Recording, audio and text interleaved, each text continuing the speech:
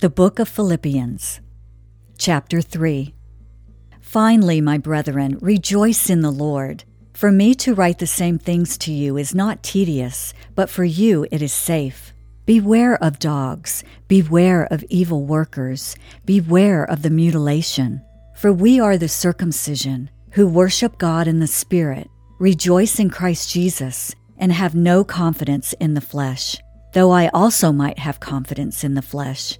If anyone else thinks he may have confidence in the flesh, I more so, circumcised the 8th day, of the stock of Israel, of the tribe of Benjamin, a Hebrew of the Hebrews, concerning the law, a Pharisee, concerning zeal, persecuting the church, concerning the righteousness which is in the law, blameless. But what things were gained to me, these I have counted loss for Christ.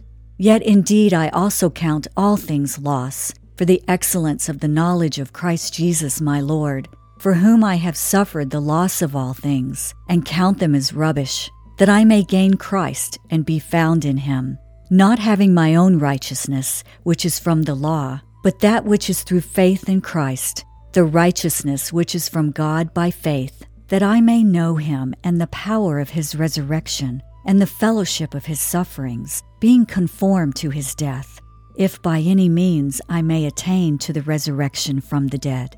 Not that I have already attained, or am already perfected, but I press on, that I may lay hold of that for which Christ Jesus has also laid hold of me.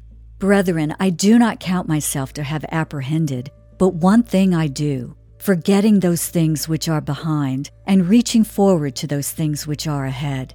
I press toward the goal for the prize of the upward call of God in Christ Jesus.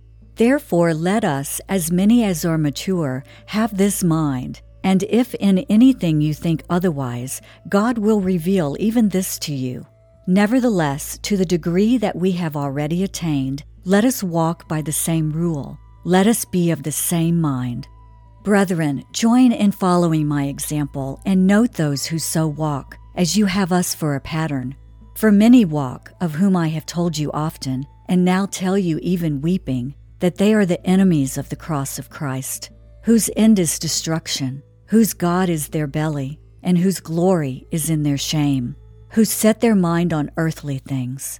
For our citizenship is in heaven, from which we also eagerly wait for the Savior, the Lord Jesus Christ, who will transform our lowly body, that it may be conformed to his glorious body, according to the working by which he is able even to subdue all things to himself.